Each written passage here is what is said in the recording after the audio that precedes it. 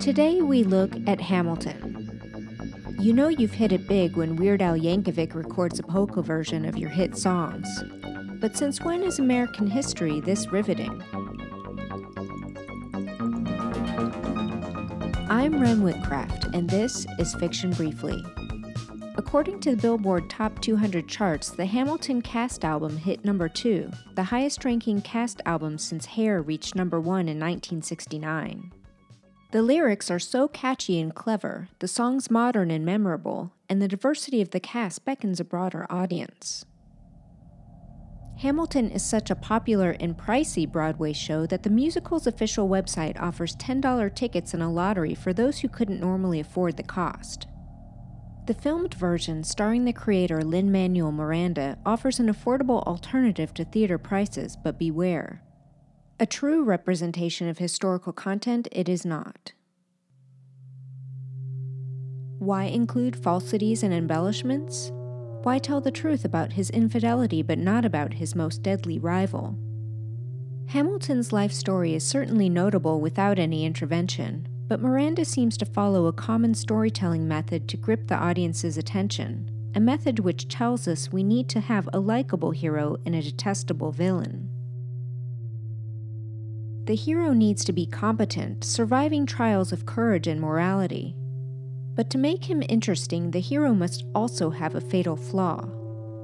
Hamilton's flaw was that he talked too much. As Aaron Burr warns in the song, "Aaron Burr, sir." Hamilton is opinionated and never backs down, and ultimately this causes his downfall. Heroes are usually shown as coming from humble beginnings, situations where the common person would not rise to the occasion. So it makes sense that Miranda would start here, setting Hamilton above the rest of us riffraff. As the lyrics to Alexander Hamilton go, "For someone less astute, he would have been dead or destitute." This follows a template for our legendary heroes that we've been following for thousands of years. Psychiatrist Otto Rank researched myths from around the world in his book The Myth of the Birth of the Hero and found that the odds are always against the hero early on in life.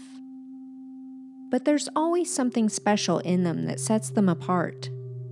Rank's list has the child losing or taken away from his parents.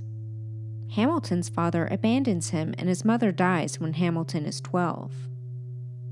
The difficulties the hero faces as a child, starting from the bottom, set him up for the attitude that he has everything to gain by taking a chance. Miranda spells this out in his song "Wait for It," where Aaron Burr's character sings that Hamilton has something to prove, he has nothing to lose.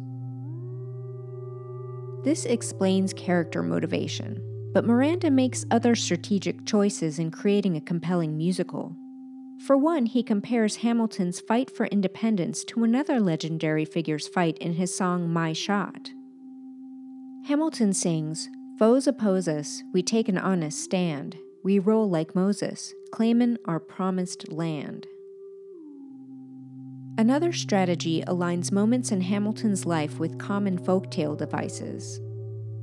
The musical version of Hamilton's life can be compared to the plot formula Vladimir Propp came up with after studying the structures of Russian folktales. He published his findings in Morphology of the Folktale in 1928. Each stage performs a function in the story and keeps the plot moving along, adding tension and release along the way. If you don't know anything about Hamilton, beware of spoilers ahead. A great way to begin the story is Stage 1, the absentation. A member of the family leaves the ordinary world, which tells the audience that an adventure is imminent. Hamilton sets off to colonial America to get an education. The next stage provides tension and foreshadowing. The interdiction is where the hero is told to avoid a person or a place. In Hamilton, Aaron Burr warns Alexander to smile and not let on his political leanings by talking too much. But there would be no story without the violation stage, where the hero ignores the warning. Tension is increased as the audience anticipates the ramifications of the hero's actions. Given the chance, Hamilton can't keep his mouth shut. When a loyalist to the English crown preaches against the revolutionaries, he says, "Heed not the rabble who scream revolution. They have not your interest at heart." But Hamilton has to set him straight, letting his opinion be known. This reveals Hamilton's character, that he's outspoken and may be a bit hard-headed, but the musical does not show him paying for this stubborn quality. Not yet. Skipping to stage 6, trickery, the villain tries to trick the victim either to capture the victim or steal something valuable. This increases the stakes and provides an opportunity for the hero to act.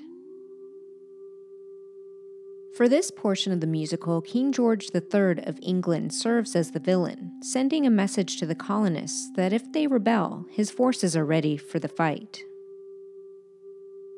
In stage 8, villainy or lack, the villain harms someone or the hero lacks something. The musical shows that the English attack and the colonists, who lack political representation, fight back.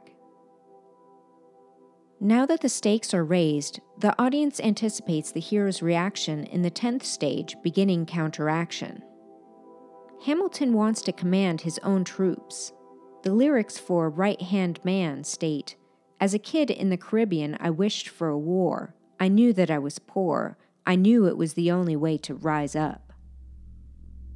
He's willing to gamble all he has, his very life, to gain fame and influence. But an opportunity presents itself under General George Washington to be his aide. This puts Hamilton in a position with great future potential, and though not historically accurate, Miranda chooses to show this as an early rivalry between Hamilton and Burr. With this tremendous potential, we have hope for our hero in stage 11, the departure, where the hero leaves the home environment, this time with a sense of purpose. Having recently wed, Hamilton leaves his new wife at home. But the hero rarely succeeds alone. In literature, a wiser and in some ways more competent mentor performs stage 12, the first function of the donor. In Propp's folktales, this involves magic. Though Hamilton doesn't go so far as to involve magic, as my previous podcast on Theseus explains, Washington is regarded in U.S. culture almost as a perfect human being, incapable of error, so his decisions have a sort of magic to them. When Hamilton acts as a second in a duel against a disgraced general who undermined Washington's authority, Washington worries this fighting within the ranks will defeat their efforts. He punishes Hamilton by sending him home, where Hamilton finds out his wife is pregnant. However, Washington doesn't stay mad for long. In stage 14, provision of a magical agent, the mentor bestows a gift that furthers the plot. Washington finally gives Hamilton the command he desires, the chance to prove himself on the battlefield. By this time, with a wife and child, the hero has something to lose, but it doesn't seem to faze Hamilton. His insatiable drive for success and notoriety outweighs these meager relationships. The mentor usually performs stage 15, guidance, where the hero is led to an important object. Washington advises Hamilton that he has no control over the outcome of the battle, and that he may see his men slaughtered. This raises the stakes and increases the tension for the audience as they anticipate Hamilton's performance in the field. The hero reaches the struggle stage, where he fights the villain. The action portion of a struggle gives a sense of good against evil and reinforces audience loyalty in the hero. Hamilton enters the Battle of Yorktown, 1781. It's revealed in the song Yorktown, the World Turned Upside Down, that Hamilton intends to end slavery in the making of this new country. This puts a moral spin on Hamilton's ambition, implying he cares not for personal glory, but for the greater good. Keeping the audience's faith in the hero's abilities, the formula produces a victory where the villain is defeated. The Continental Army defeats the British. In stage 19, we get the liquidation of lack, which continues the positive trajectory of the plot, setting the hero up for a devastating fall later on.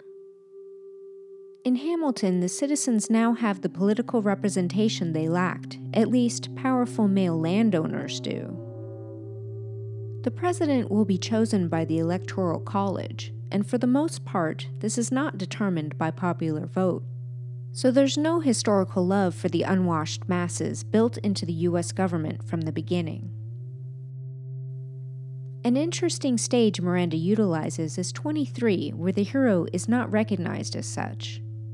Hamilton has done well commanding troops, and he's made friends in high places, but in the Constitutional Convention song Non-Stop, another attendee regards Hamilton and says, "Yo, who the F is this?"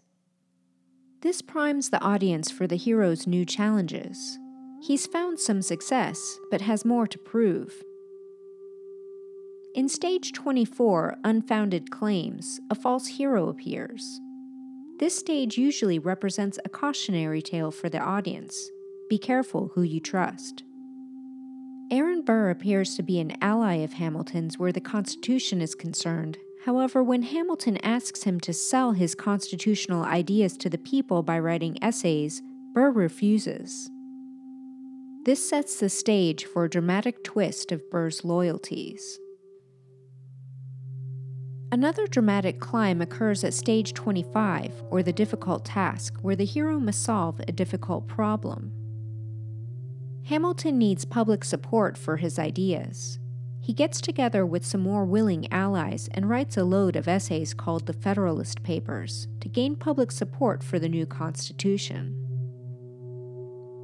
The plot still rising in action, the hero finds success in stage 26, the solution. The Constitution is ratified by most of the states, and Washington gets elected. Moving in this positive direction, the hero is recognized. Hamilton gains fame as the first Secretary of the Treasury. He must compromise with other cabinet members over his ideas of a federal treasury. Again, the subject of slavery arises as his opponents, Thomas Jefferson and James Madison, accuse Hamilton of making the federal government too powerful. They finally compromise, moving the capital out of New York. Tension increases as the hero hits more difficulties with stage 28, the exposure of the false hero. Despite their common goal to create a new government, Jefferson, Madison, and Burr resent Washington's support of Hamilton's idea to create a powerful federal government.